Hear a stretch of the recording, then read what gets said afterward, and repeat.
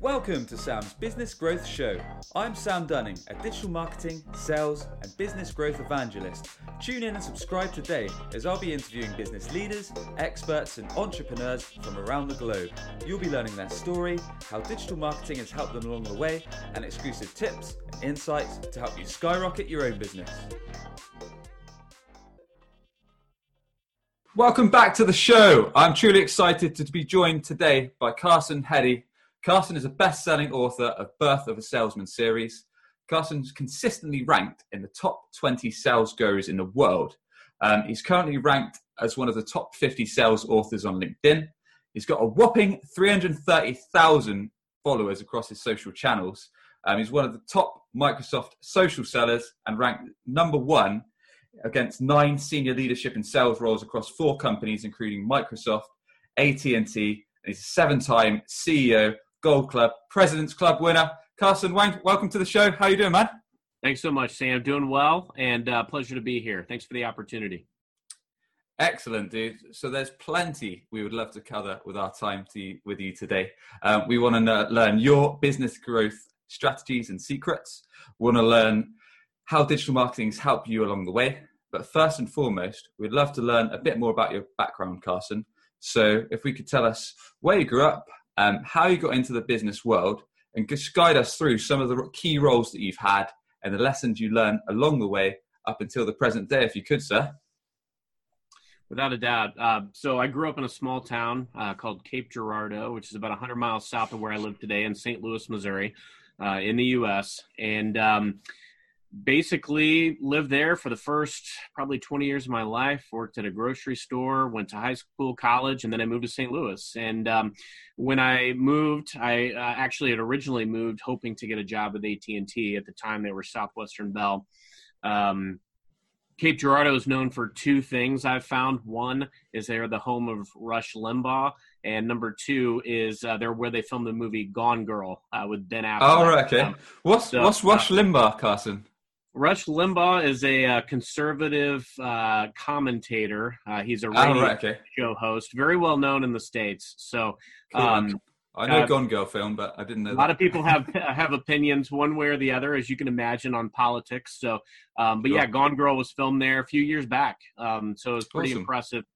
Lived in St. Louis for the last 20 years of my life, and I spent 9 years at AT&T. I actually started out thinking that it would be more of a customer service type role, and it was a selling role. And it was inbound. I worked with business owners to start, and then it was switched to a residential center. But it was a situation where it was one call or nothing.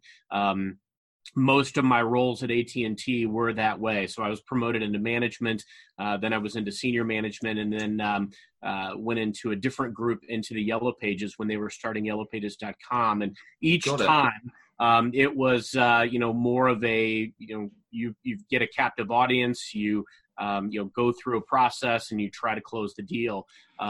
I always considered it more of a PG-13 version of Wolf of Wall Street. I got up every day, gave sales speeches, and, people got on the phone and we dialed, and it was an interesting dynamic. I learned a lot in that arena.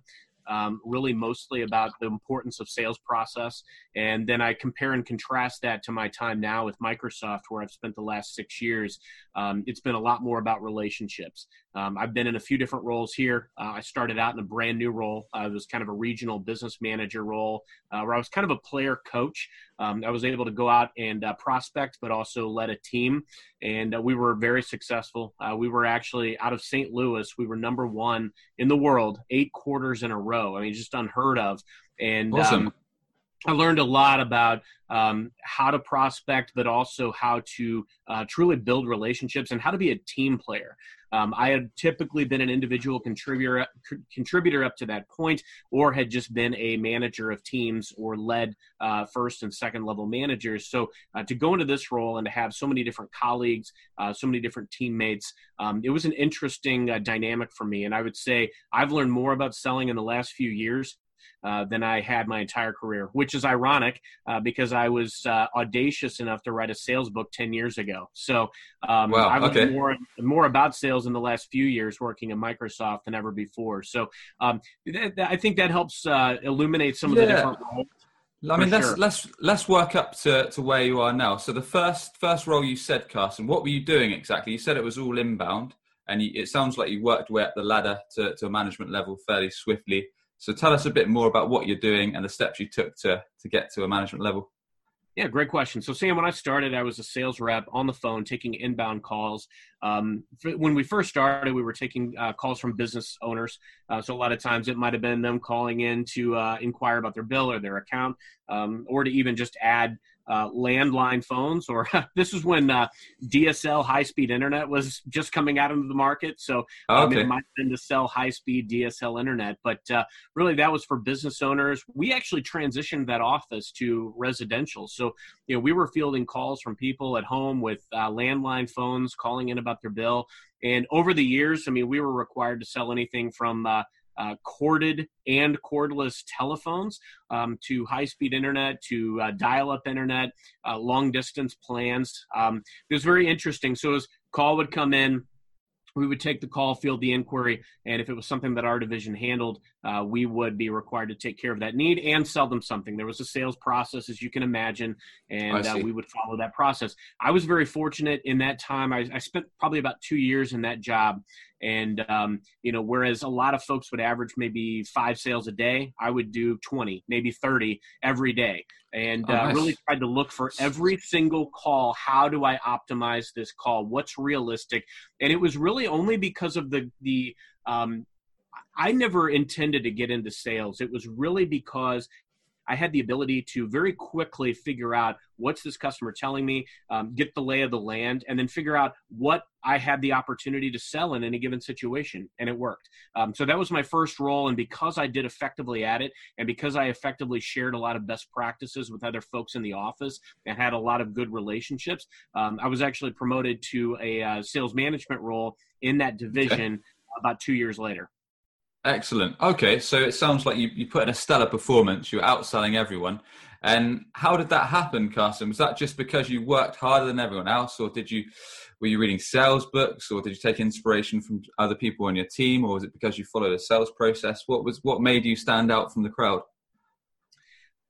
I'm ashamed to say that I had no sales discipline or polish when I was younger. I didn't develop that until much later in life, fortunately, thank goodness. When I started out, I was just, I got a taste of what it was like. I come from a small town, and I worked at a grocery store, and I got a taste of real money. And I got a feeling for, hey, I can do this. I had a gift for gab, and I was a hard worker. I didn't miss work. Got it. Always there. And I was dependable. I mean, they had to tell me to leave once when I got sick, which, nowadays, if you're sick, obviously stay home. Yeah. But they had to tell me to go home. And it was a situation where I wanted to be the best. And I've always had a philosophy, if your name is next to a number, why wouldn't you want that number to be indicative of your skill and your effort? And I always abided by that principle, and I always gave it 100%. So that's why I was successful. I also did another thing. I was always looking for who is the best. When I came in, I wanted to hear what these people were saying, why the people that were successful. And then I would take those little pieces and make that part of my arsenal. There's no reason. It's not taking a meal off the table of somebody else to take something that they're doing well and make it part of your own arsenal. And so I would always look at who's the best and how can I emulate what they do. And because I did that enough and assimilated that into my process, I was becoming successful. And that's what it took. It really took finding out how to be the best in each of these parameters. Sales is about probability, and it's about process. It's also about people, which I didn't really figure out much about until later. I was really just good at the conversational aspect with customers and then matching them to things that we had. But I was becoming very adept at figuring out what the best people were doing, taking that, and then doing it as well as I could. Fantastic. Okay, so that's some really, really good advice for everyone tuning in terms of looking at who's crushing it, who's doing really well in your organization, and just take inspiration from them. So were you just listening to their calls, Carson, just shadowing what they were doing and then implementing that into your own sales techniques, or? I think that's part of it, Sam. It's funny in call centers, there's a couple ways that people will behave in call centers, and sometimes people will sit there, they'll keep their head down, they'll do their job. I wasn't that guy. I was up and engaging, which is funny because I'm more of an introvert in my daily life. But something about that adrenaline rush of closing deals or even just getting the sale, I was standing up and I was engaging, and I made friends with some of these people in the call centers. And so we would compete. We would find each other competing. So yes, I was absolutely listening to calls. But also, just that water cooler talk. And back then we actually had water coolers. But just the ability to talk to somebody and say, hey, what's working for you? What's not working? What are your thoughts? I was a sponge. I wanted to pick up as much as I could, and I wanted to try to do it better than anybody else. And it worked. Great tip. I mean, in my opinion, stubbornness is one of the worst things you can be in sales. So not being open-minded, because none of us are the best. So that's some awesome advice, dude. Okay, so you worked way up, became a manager, it sounds like. And what happened from there, Carson? So there it was, I tried to get to understand. I think I made a lot of the mistakes that first-time managers make. I tried to be everybody's friend. I tried to help them out. I was probably a little bit, more of a pushover than I should have been. But I think you have to go through those experiences because you have an immediate up, right? I mean, everybody's like, oh, hey, it's the new guy. I want to impress him. And then it's what you do after that honeymoon phase ends that's really going to determine your success as a manager. And sure. I was always an advocate for my people, and I think that was very important. I've always been a firm believer in people and process. And so when I became a manager, I became a lot more invested in people. And again, I probably was a little bit too invested out of the chute, and I was always kind of an advocate for people. But I had to get that right temperament to also work with my colleagues and also senior leadership, because if you don't agree with what comes down from senior leadership, sometimes you have to realize, hey, I'm paid to play a role here. I am paid to be an evangelist of this organization. So I spent a lot of time trying to find a healthy balance there, but my teams were very successful.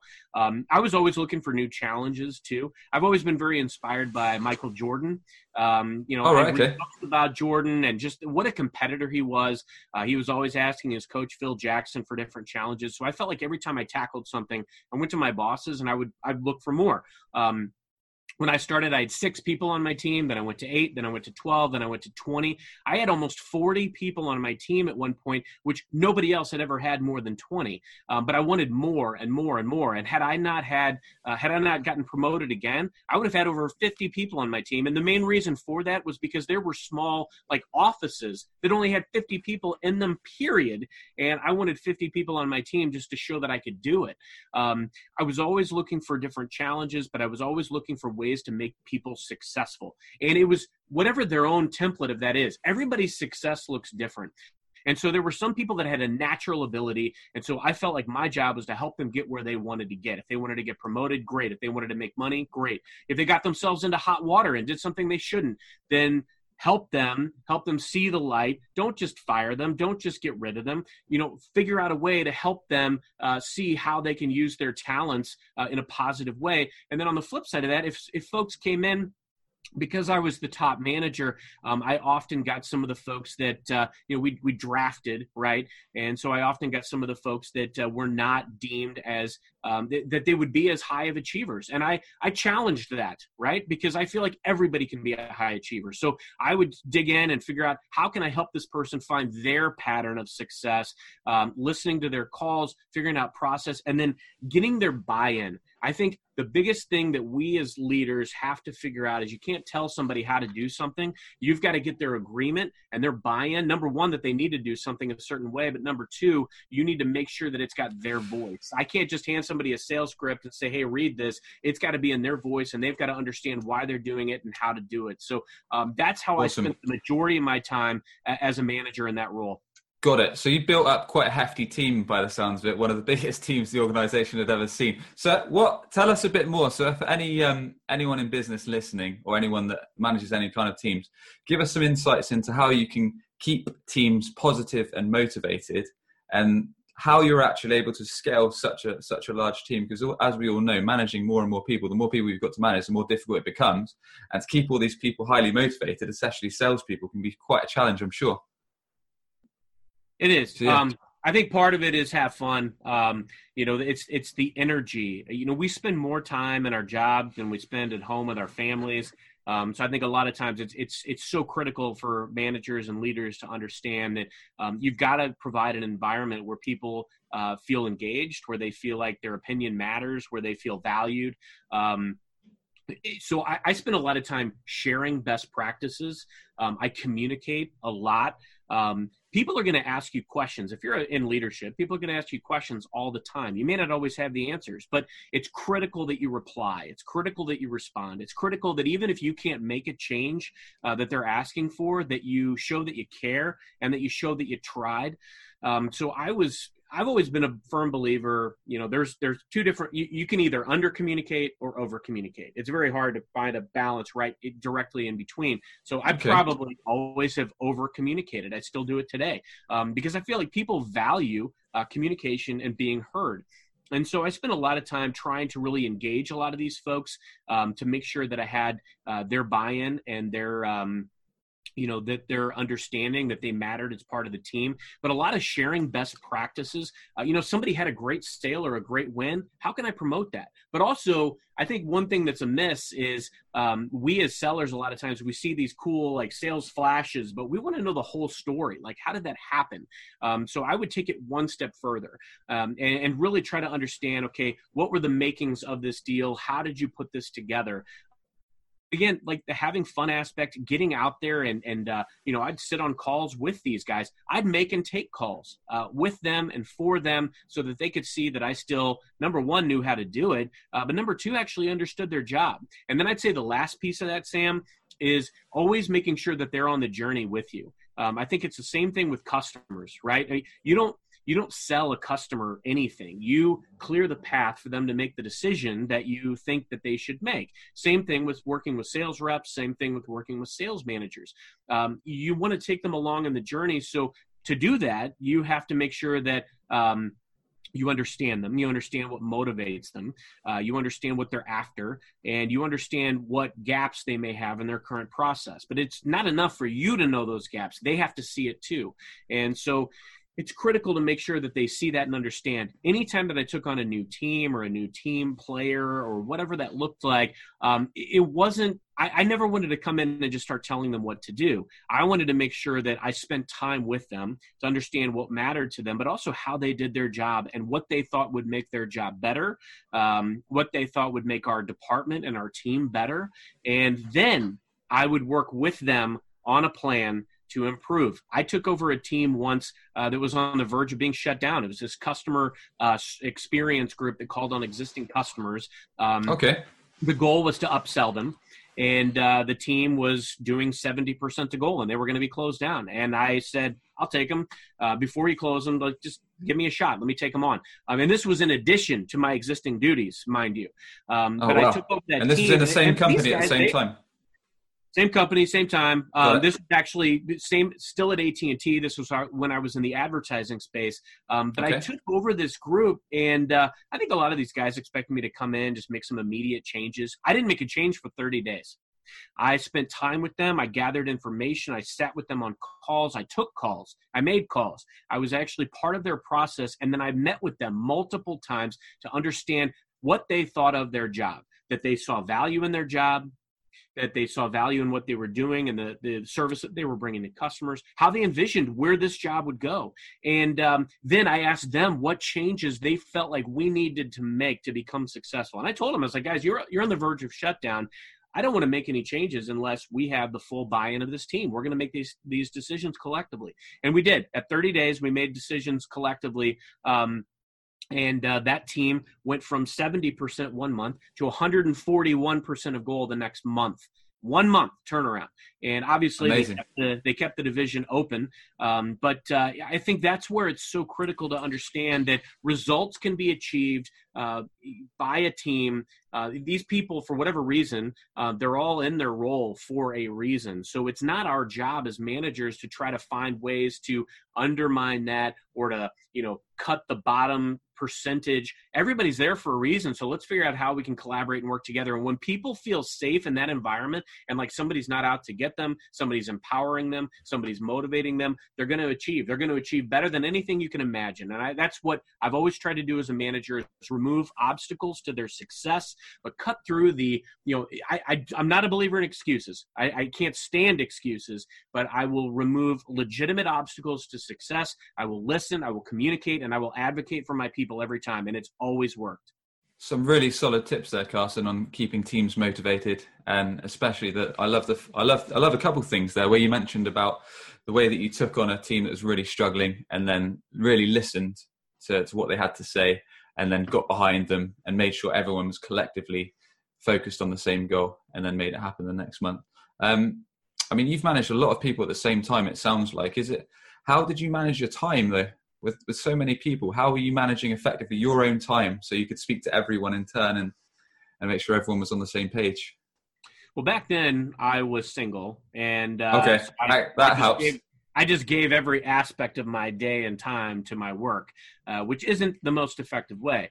Now I have a wife, I have 2 kids and 1 on the way, and thank you. And so it's a little bit different. And I would say it's really, it's about prioritization, but it's also about, mutual understanding and finding better ways to scale and to communicate. A lot of people just need a quality touch, right? And that can look any number of ways. Back in my 20s, that might have meant I was on the telephone with somebody for an hour, or as long as they wanted to talk, because they wanted to talk through a sales problem or an issue with their team or, whatever it was, and I was giving advice. Now that may look a little bit different. I don't have an hour to give necessarily. So it's really about, hey, I just need to make sure that this person feels heard. I also think that the proactive outreach really helps, especially in a time like this where there's a lot of uncertainties in the world. I think it's critical that you reach out proactively to people and just ask them how they're doing, if they want to have a conversation. Those types of things matter, and they show that your care for them is genuine. So as far as management of time, there's another thing that I learned a few years back. Because I was not a good manager of time earlier in my career, I just made time for everything and everyone and just let them run all over my calendar. A few years back, I had a manager that I worked for that really taught me more how to aggressively manage my own schedule. And so I look at it every day, while I'm actually on the treadmill in the morning or whatever I'm doing to start my day. I'll look through my calendar. And if there's something that's not mission critical, sort out what is mission critical, right? What are the non-negotiables? What do I have to do today? And so I'll make a short list of those things for myself, because it's helpful for me to see that and then just go through those items and knock them off the list. And if I realize that a day is going to be especially daunting and there may be a call that I have that doesn't have to happen today, I'll move it. And I will do that unashamedly. And I think it's critical to understand or be able to know the difference between what's non-negotiable and what can wait until next week. Sure. I'm a sales guy. I'm very assertive. I like to do things yesterday. So there is a challenge to that. You're not going to just flip on a light switch and all of a sudden just be able to aggressively manage your schedule. It took time.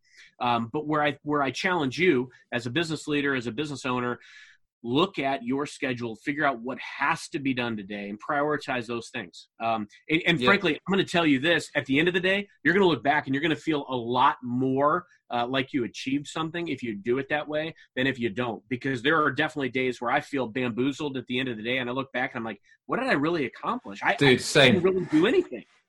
Same. I had someone on a little while back that I can link you to soon, a guy called Rich at a company called Refract. Anyway, he was telling me about the importance of putting together to-do lists the night before. So putting together the key tasks. So say it was a Sunday night and you knew what you had to do on Monday.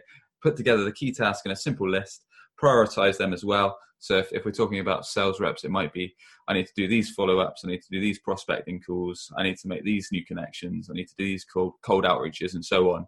And that way you've got it clearly mapped out and it doesn't get to 9 a.m. the next day. And then you're like, oh, what have I got to do? I've got all this stuff to do. And then it gets to the end of the day, like, what have I actually accomplished today? So I know the exact feeling because I've been there myself so many times. And it's hard. I mean, sometimes you have to schedule time to drive in your car or to check email. And you've got to drown out some of the stuff. If you've got something that has to transpire in the morning, do not get caught up in the onslaught of emails that are inevitable, because they're going to happen. And then you're just going to be caught up in the fires. The fire is going to burn you. So definitely don't address the fires until you have the stuff that you got to get done complete. Nice, dude. Okay, so what happened next in your journey then? So you managed some successful teams. You brought those to a good level. Did you stay with the company, or did you move on then, or what was next? So I was at AT&T 9 years. After I was in the original call center where I was a manager, I was recruited into a division of AT&T Yellow Pages back when they had the Yellow Pages, and yellowpages.com was just starting out. We were selling online marketing packages. We eventually started selling print Yellow Pages and search packages and websites. Cool, man. Okay. I ran a team, and then I ran the division. After a year, I got promoted to run the whole thing, and we were very successful. Unfortunately, the fact that we were hitting $50 million on a $40 million goal didn't matter when the print Yellow Pages losses of the entire company were what they were. So that division does not really exist in its original iteration anymore. I was laid off at that time, and started looking for something else. And frankly, that was a good lesson for me, because I thought that because of the experience that I had, I could walk in wherever I wanted to something comparable, and I was dead wrong. I needed a network. I needed relationships, and I didn't have any of that. And it was actually around that time I was reading articles about LinkedIn. LinkedIn was just really starting out into prominence, which, obviously Microsoft, where I work now, owns LinkedIn. So it's been an interesting journey. But I started learning how to use social media, how to use digital selling to build a network and to build relationships. At first, I knew nothing about it. I spent time trying to do that, and I was off for about a year, and I wrote a book. That's when I wrote Birth of a Salesman. When I was at AT&T, I did a lot of blogging and articles and things like that. Okay. So you had some experience in content creation and things. Yeah, and I was passionate about writing, and I was passionate about sales. But also, there's a lot of sales books out there, and I didn't want to reinvent the wheel. So I kind of created a sales parable type thing, kind of like 5 Dysfunctions of a Team, where it's a story within a book about selling. And so I did that. I wrote out to 968 publishers and agents. I only had 15 that agreed to read my book, and 6 offered to publish it, and I picked the one with the best deal. So did that. Obviously haven't sold enough to retire, but if I hadn't written that book, I wouldn't be sitting here. I wouldn't have gotten the job that I got at Verizon not long after. And then I got recruited by T-Mobile, and then I got recruited by both Apple and Microsoft.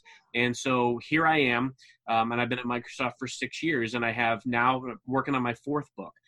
So it's been an interesting journey. The jobs with Verizon and T-Mobile were more of a district manager, working with some of their indirect retail organizations. I was managing teams still, but it was different because it was in retail, and I had never been in retail before. So just to clarify, Carson, the book was a turning point by the sounds of it, because it helped you network with all these different people and also jump into some new opportunities and a new job for you. Was that right?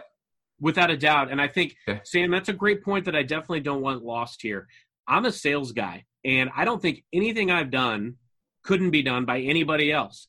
But where I would not have gotten that interview at Verizon had I not written that book. And here's why. I even asked the guy who was my boss. His wife had actually been looking through resumes, and mine stood out because I had written a book. And that's it. We are always, as sellers, as leaders, as business professionals, we're always just looking for ways to differentiate ourselves. That could be as simple as, I've got a friend of mine who puts that he's a saxophonist in his LinkedIn headline, because it's a conversation starter. It's provoking. It's provocative. And I think that's what, not everybody is a writer. So everybody does something that's unique. Play that up, because those are the types of things that forge real connections. I got noticed because I had written that book. I hadn't lit the world on fire with the book, but I got noticed because of it, and that's how I got that next job. And then that's how I got the next job, because I was recruited by that. And I look back in my career, I was always pulled into jobs because of people that I knew, every time but that once. And I think it's very valuable to realize that it's all about the network and it's all about relationships. Awesome. That's fantastic. I love the part you mentioned then as well about staying memorable and making yourself a bit unique, which is especially important if customers are talking to multiple vendors and things like that. Being able to differentiate yourself and stand out from the crowd, that's a really, really good point. All right, Carson, are there any more insights rather that you can share with us throughout your roles that led up to Microsoft? Any other particular highs and lows or big wins that you had, or any business lessons that you learned along those steps? Leading up to Microsoft, especially since AT&T, I mean, there was a lot of ups and downs. I went to this Verizon group and actually ended up getting laid off again a year later. Okay. And it's confounding, right? I mean, I felt like, man, I've had a lot of success in selling. I'd moved up very quickly. I got promoted 3 times in 6 years at AT&T, and it was confounding. And then I got this T-Mobile gig because I got recruited by a contact that I had made at Verizon. And I spent a little over a year and a half there. I made a move to a business consultant firm. That didn't pan out the way that I had hoped. But fortunately, I'd made a contact at T-Mobile that recruited me into Microsoft. And I wasn't originally going to go. It was an interesting situation. I thought that I had something else lined up. And so I kind of disregarded this role. The other thing didn't pan out. And the day that it didn't pan out, I called the gentleman who had interviewed me at Microsoft. And turns out the person that they had hired I was their first choice. The person that they had hired to replace me didn't take the job. And so I took the role, but there was a lot of ups and downs, a lot of inconsistency. And I think that's indicative of your career. I mean, there's a lot of changes. I made some risks. Maybe sometimes, they didn't pay off. But we can't be afraid to make risks, albeit, we want to make strategic risks in our career. I had written another book in that interim, just continuing to try to create content, add unique value, but all the while learning a lot. I think that's where I really learned about how to leverage social media and to really build a community around what I did, which served me so well at Microsoft. I came into a brand new role that didn't exist prior. And so I had a lot of ability to kind of create that role. There wound up being close to 80 people that did that role back when I did it. I think there's over 100 now that do that role. But It was interesting because I don't think they really knew the mold of what to hire. They hired a lot of different types of people that had technology backgrounds. I did not have a technology background. So when you say you created your own role, Carson, what do you mean exactly? What happened there?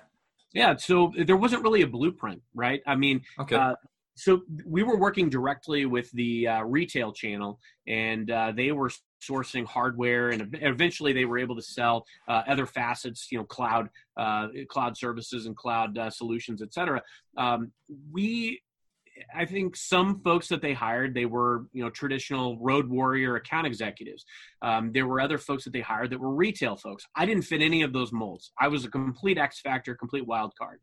So I came in and I just decided, hey, I'm going to do what I've done in previous roles, and I'm going to build a community around what I do. I'm going to make a newsletter. I'm going to do events. I'm going to do webinars. I'm going to try to find different business partners that are selling what we sell and figure out, how do I empower them? How do I help them? I'm going to go back through, I'm going to use social media to try to meet people. And I'm also going to go through all the people that have gone through the retail channel that were business customers, because that's who we were selling to. That's who my team was selling to. And just prospect to them and go meet them. And it's funny, I had 2 really, really big wins in that job. I had most of the people in our role probably sold to, maybe 200-300 unique customers. We sold to 8,000 over the time that I was there. And wow. It was incredible, but we had 2 just gargantuan deals that we did. And one of them, I was basically told, don't chase them. They're not going to do anything. They're buying through this other group, and you're not going to be able to get it. And so I went out there, met with them, understood the terms and conditions of what was happening, and then came back. And I was able to offer them a more competitive deal, and it made sense for my company. I believe in a holy sales trinity. It's about the customer, the company, and you.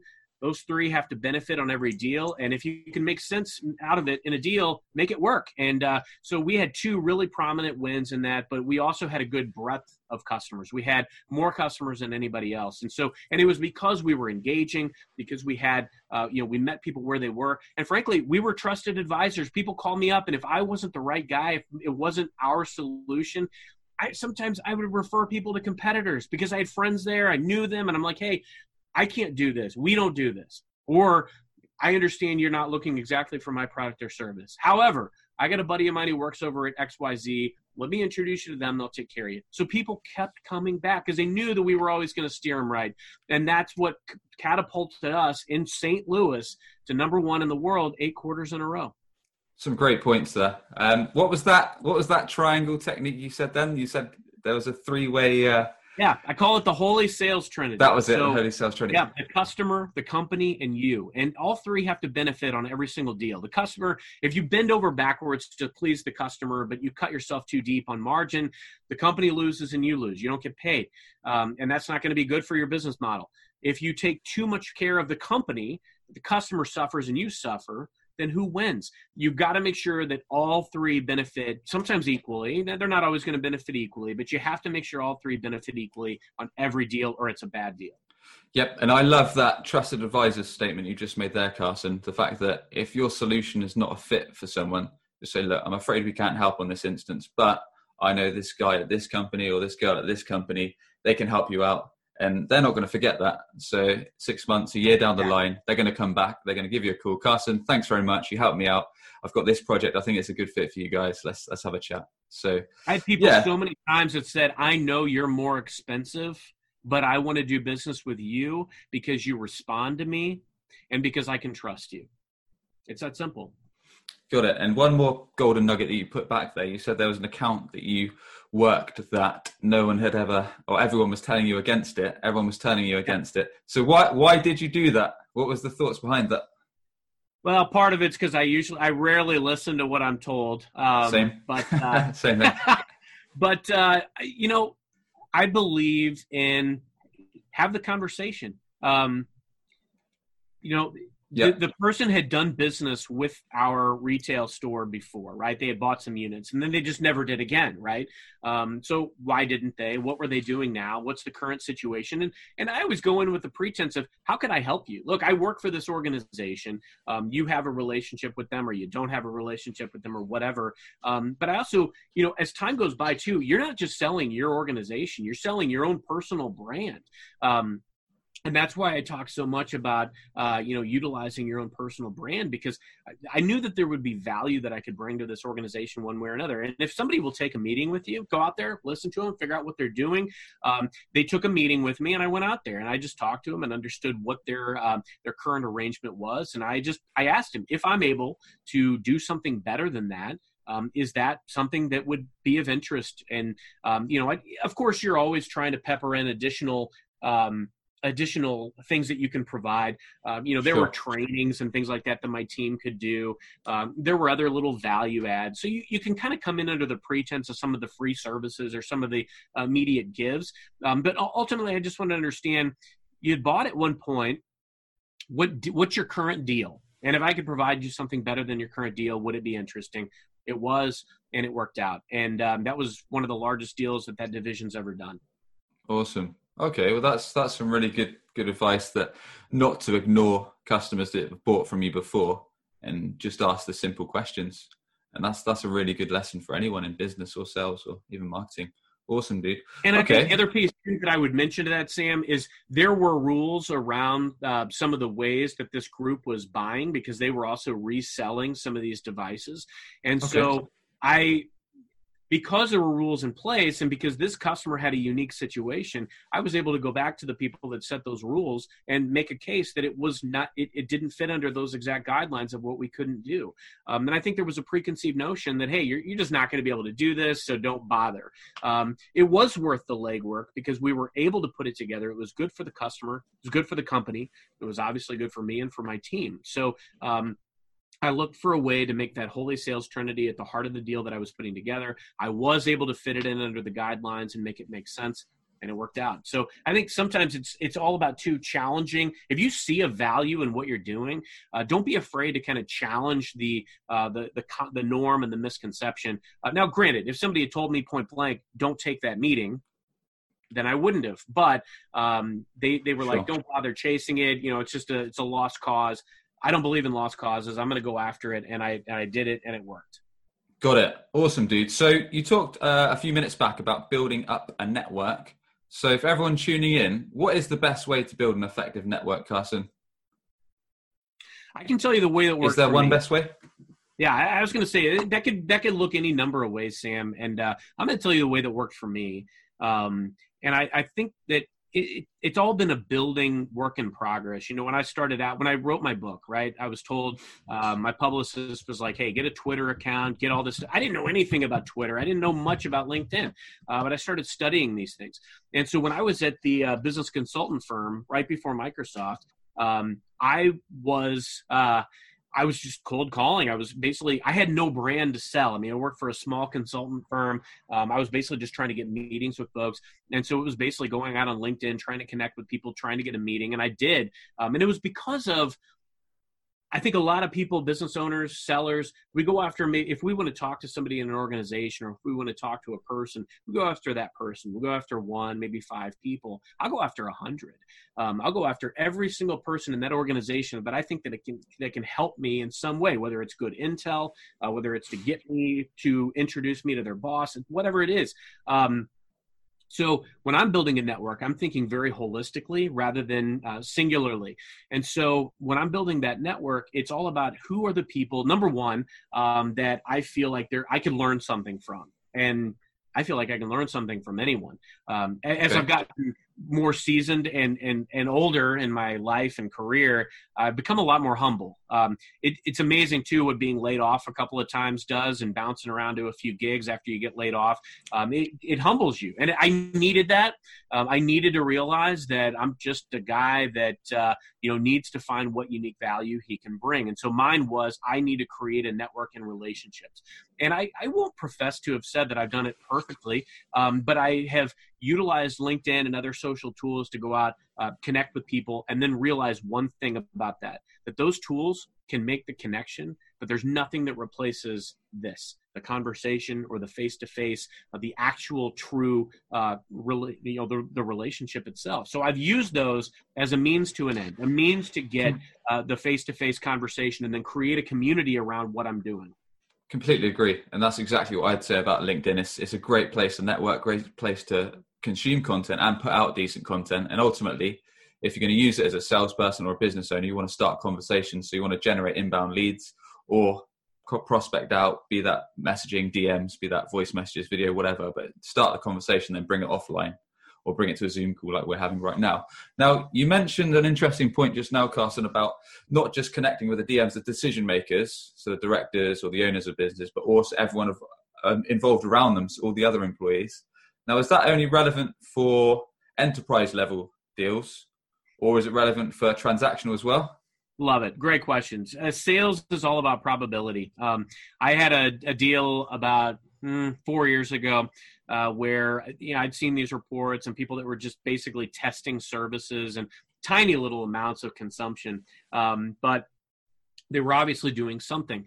And so I went out and I found a couple of these organizations that had some of the top, amounts that were testing, but that weren't buying anything. And I just used LinkedIn, and I, rather than going after 1, 2, or 5 of the senior people at these organizations, I'd go after 30, I'd go after 50, and I'd send them all connection requests and just try to get after them. And, there was one that I sent 30 requests to. They were a small organization, sent 30 requests, and I got 11 that accepted my contact request. And then I had 1 that replied to my follow-up. That's it, 1. And they said, yeah, you need to talk to this guy. We're actually testing you against another competitor, and you need to talk to this guy because he's running that project. So I called him up and ended up going out there. And I actually went out there under a preconceived notion. I didn't think it was going to be a very large deal. But I went out there and again, created the face-to-face, from the digital selling platform. And long story short, within 3 months, we moved their entire platform into our cloud. It was the biggest deal done in our division that year. And that deal is still paying off because they're still a client. It was a new logo for us. They're still a client, great partnership, great relationship. But when I talk about, that type of approach, that's worked for me in working with mom and pop shops, 1, 2 sole proprietor shops, 5, 10, 15 employees, all the way up to some of the massive deals that my team and I have done over the last several years.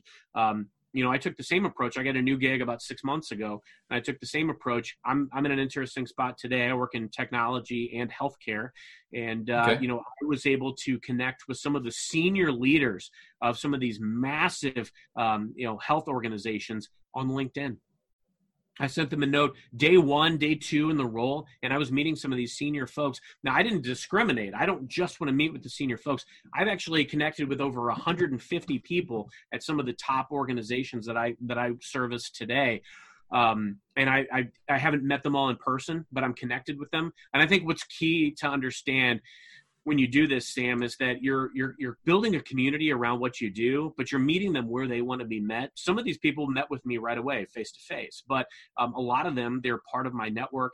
And now I'm inviting them to webinars that we do. I invite them to events. I send them a newsletter. And a lot of times that's when they decide to engage. We've all seen marketing statistics. It takes 5 to 10 contacts or quality touches before somebody will engage. And people are doing more investigation online now than ever before. So I think what we've got to understand as sellers is it's about quality touches, and a quality touch isn't always me calling them or emailing them saying, hey, I'm checking in or I'm following up.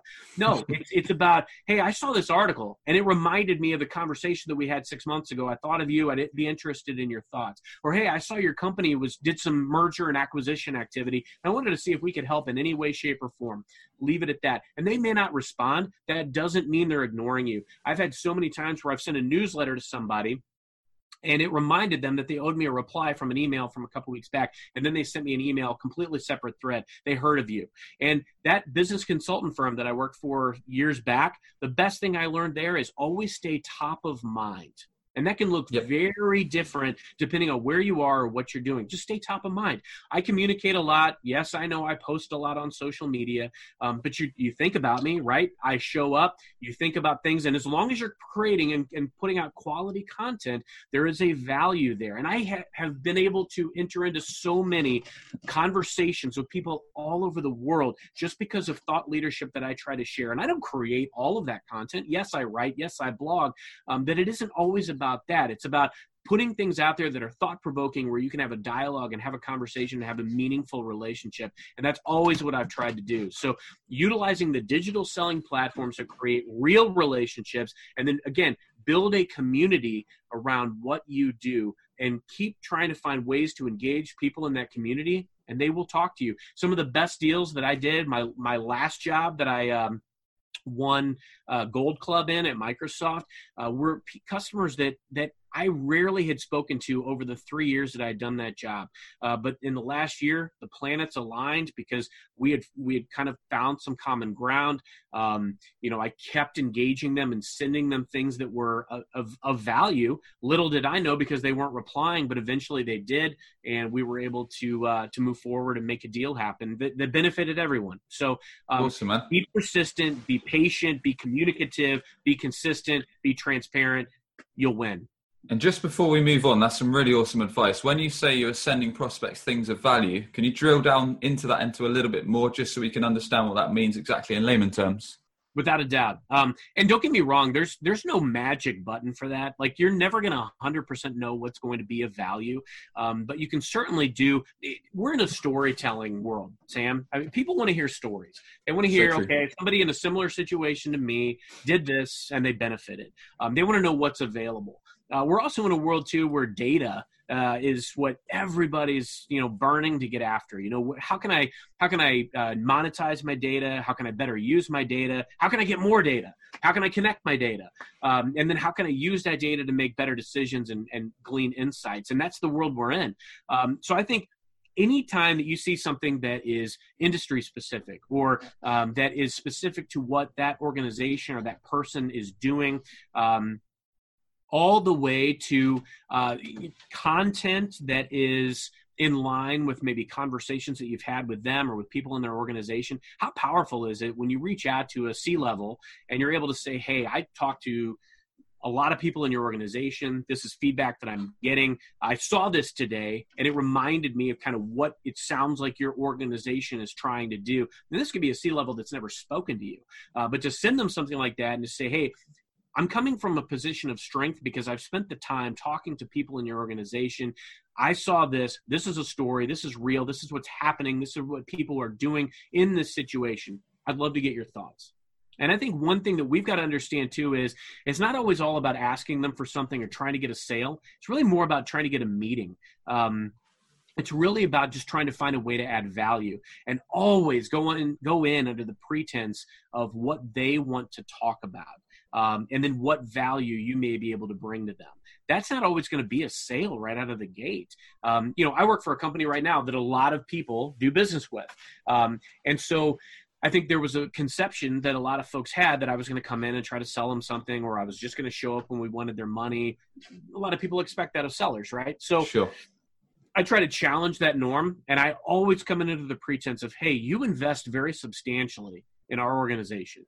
I'd like to sit down and figure out how we can bring more value to what you're already buying, because there's always more that you can do together, so true. And more value that you can add. And I think if you look for ways to add value for what they're doing today, if you challenge the norm and don't sound like everybody else, think about it. If you sound like everybody else, you're going to be treated like everybody else that reaches out, which means you're going to get the cold shoulder.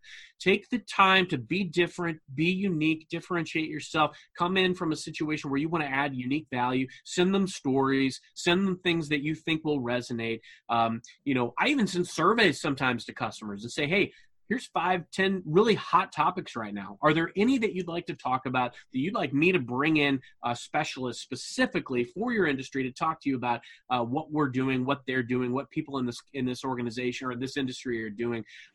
Try to find any way you can to offer and inform. And I think those are the things that are going to make you stand out because you want to earn a relationship. You don't want to get a sale. Sale is a byproduct.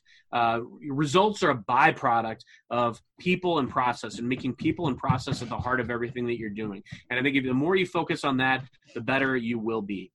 Love that. And those are some really awesome tips for opening up conversations and, like you say, real tangible ways to add value. Just before we move on, Carson, because I think you're going to have some nice advice on this, is there a good way to follow up? Now, this could be really useful for everyone tuning in, rather than just the usual, just catching up to see how you're doing, just seeing if you're ready to sign. Just wondering if we can bring this deal over the line.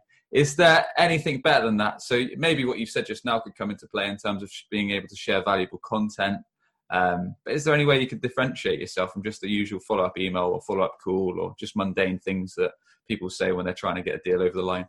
Yeah, without a doubt, Sam. I think there's a couple things. Number one, we talked earlier about bringing them on the journey with you, which means building consensus, which means getting their buy-in, which means we've already agreed on timelines and milestones that need to transpire to get from point A to where we want to go.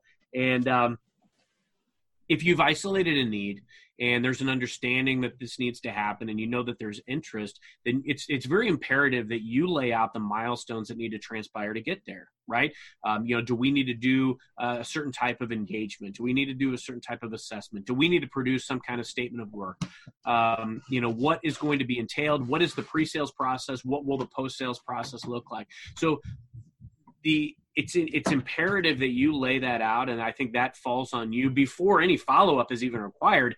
You want to establish those parameters, because when you are following up, rather than just saying, hey, checking in, seeing where this deal is, seeing where we are, what do you need, what questions do you have, rather than doing all that, you want to come from a position of strength in everything you do. And so I find that it's more valuable to be able to go back and say, I want to make sure that we are being respectful of the timelines that you have already established or that we have collectively established to get where we need to go. And if they go dark, because let's face it, a lot of customers will go dark. They still, no matter what you do or what you say, they still won't respond. Then you go back and you ask them, is this still a priority? And it's okay. Look, I've always been a firm believer that yes or no is better than maybe so. I don't need somebody to string me along for 6 months on a deal. I don't need that. So if this isn't a priority anymore, just tell me, because I will move on. I'll take my resources elsewhere, and I'll go after somebody who wants to spend time with me. I think that's so critical for people to understand, is that I'd rather have the no than a maybe. So if they ghost you a couple times, absolutely say, is this still a priority? You established 2 months ago, 3 months ago, that you wanted to move forward in this fashion. We agreed that these were the milestones we needed to hit. Is this still a priority? Bold it, underline it, whatever, and just get an answer. Because I think it's important that you understand that, and even put some skin in the game so that they sense that there is some serious effort on your part. I tell them, like, hey, I have resources lined up to do what we agreed to do. I need to understand right now if I need to book them for this or if I need to let them go to their other projects. I get a response almost every time for that. Love that. But the other thing I would add, Sam, is if you effectively build a community around what you do, and you've got a newsletter and you've got a different targeted outreach and you're sending stories and you're sending articles, they're going to reply to you. It's that simple. And don't get me wrong, sometimes it might take 3, 4, 5 newsletters, but I've had customers that have been dark on me for months that actually, after a 5th newsletter from me, they reply. And they say, hey, Carson, I know I owe you a reply on this. Let's talk. You never fully will understand what's going on in your customer's world because they're not going to tell you everything. But I think it's important that you understand that the planets sometimes have to align. People have bad days. People get pulled into fires. Priorities change. And you have to make sure that you understand that their world does not revolve around you, number one. But number two, to meet them where they are, it can take a lot of different components. And so try to find different ways to stay top of mind without being aggressive, without being forceful, and really just being respectful. Hey, I just wanted to make sure that we were honoring the timelines that we already established. I've got the resources that are ready to be booked, but I need an answer today. If I'm booking them for you or if I can assign them to a different project. And I think if you're respectful and you're tactful, people will return that favor. No, that's it. I think you're right. If it gets to the stage of you having to follow up consistently and for a long time, it usually, not always, means you've lost a deal. But like you say, staying front of mind throughout is such a good tip. And you've laid out some really nice digital channels that people can invest in. So whether it's LinkedIn, whether it's an email list, whether it's a blog, all these different ways that you can put out content to people that you want to engage with, start conversations. And if they do go quiet, then they're still going to be hearing from you anyway. So in 6 months' time, when things clear up, they may well reach out to you. Awesome. Well, Carson, you've shared some absolute golden nuggets with us today. Really appreciate it. Everyone, you've been tuning in to Sam's Business Growth Show, where we sit down with business leaders, experts, and entrepreneurs from around the globe. We find out their story, how digital marketing has helped along the way, and their exclusive tips and insights to help you score up your business. Carson, what I'd like to ask everyone before we finish is if you could thank just one person, either dead or alive, for having a positive influence on yourself in your career, who would that be and why? Got to say my dad. I have spent my entire life just wanting my dad and my mom, but mostly my dad, to be proud of me. He was always the most respectful and caring and empathetic guy. Now, he was the disciplinarian when I was a kid, so he was the one who, like, I didn't want to tick off dad. But when I moved away, and especially when I became a dad myself, he was just my friend. And, we communicate a lot. Actually, in light of what's going on in the world today, we communicate all the time. So we're emailing each other all day long because we're both homebound. Granted, I'm working and he's got stuff around the house, his honey-do list, if you will. But I always have sought his approval. He's been the most consistent presence in my life. I've had a lot of people come in and out of my life over the last 40 years, and he has definitely been the one most consistent person that that I've always wanted to have a relationship with. When I was younger, that looked different, and as I'm older, and now that I'm a dad, I look at that a little bit different. But I've always wanted him to be proud of me, and I'd say that has made me work harder than anybody else that I was ever around, because I just wanted my parents' pride. And I have that, and it's the greatest blessing on earth.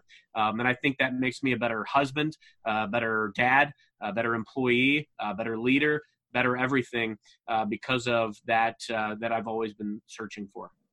Amazing, man. Excellent. So tell us a bit more about how people can connect with you and the best way people can get in touch with yourself. Yeah, Sam, I appreciate that. LinkedIn is a great way, and I will reply. I love talking to people. LinkedIn, I'm definitely out there. Twitter as well. So either one of those would be great. All of my books can be found on Amazon and Barnes & Noble. And I've also got a blog that's out on the web as well. So any of those mechanisms, happy to connect, would love to as well. I really look forward. The greatest benefit of writing the books that I've written, because like I said, I haven't sold enough to retire, has been connecting with people all over the world, people like yourself and other sellers and leaders that are out there in the community. And just remind us of all the books' names, just for everyone tuning in. Yep. So Birth of a Salesman, The Salesman Against the World, A Salesman Forever, and coming later this year, Salesman on Fire. Awesome. I love that name, Salesman on Fire. Fantastic. So the show is sponsored by webchoiceuk.com, helping businesses skyrocket their leads, sales, and brand positioning via results-driven digital marketing, SEO, conversion-focused websites, and custom mobile apps. That's webchoiceuk.com. Carson, really appreciate your time, man. It was a pleasure. Sam, you do great work, and the pleasure is mine. Appreciate you. Subscribe today for more digital marketing, sales, and business growth tips from the experts.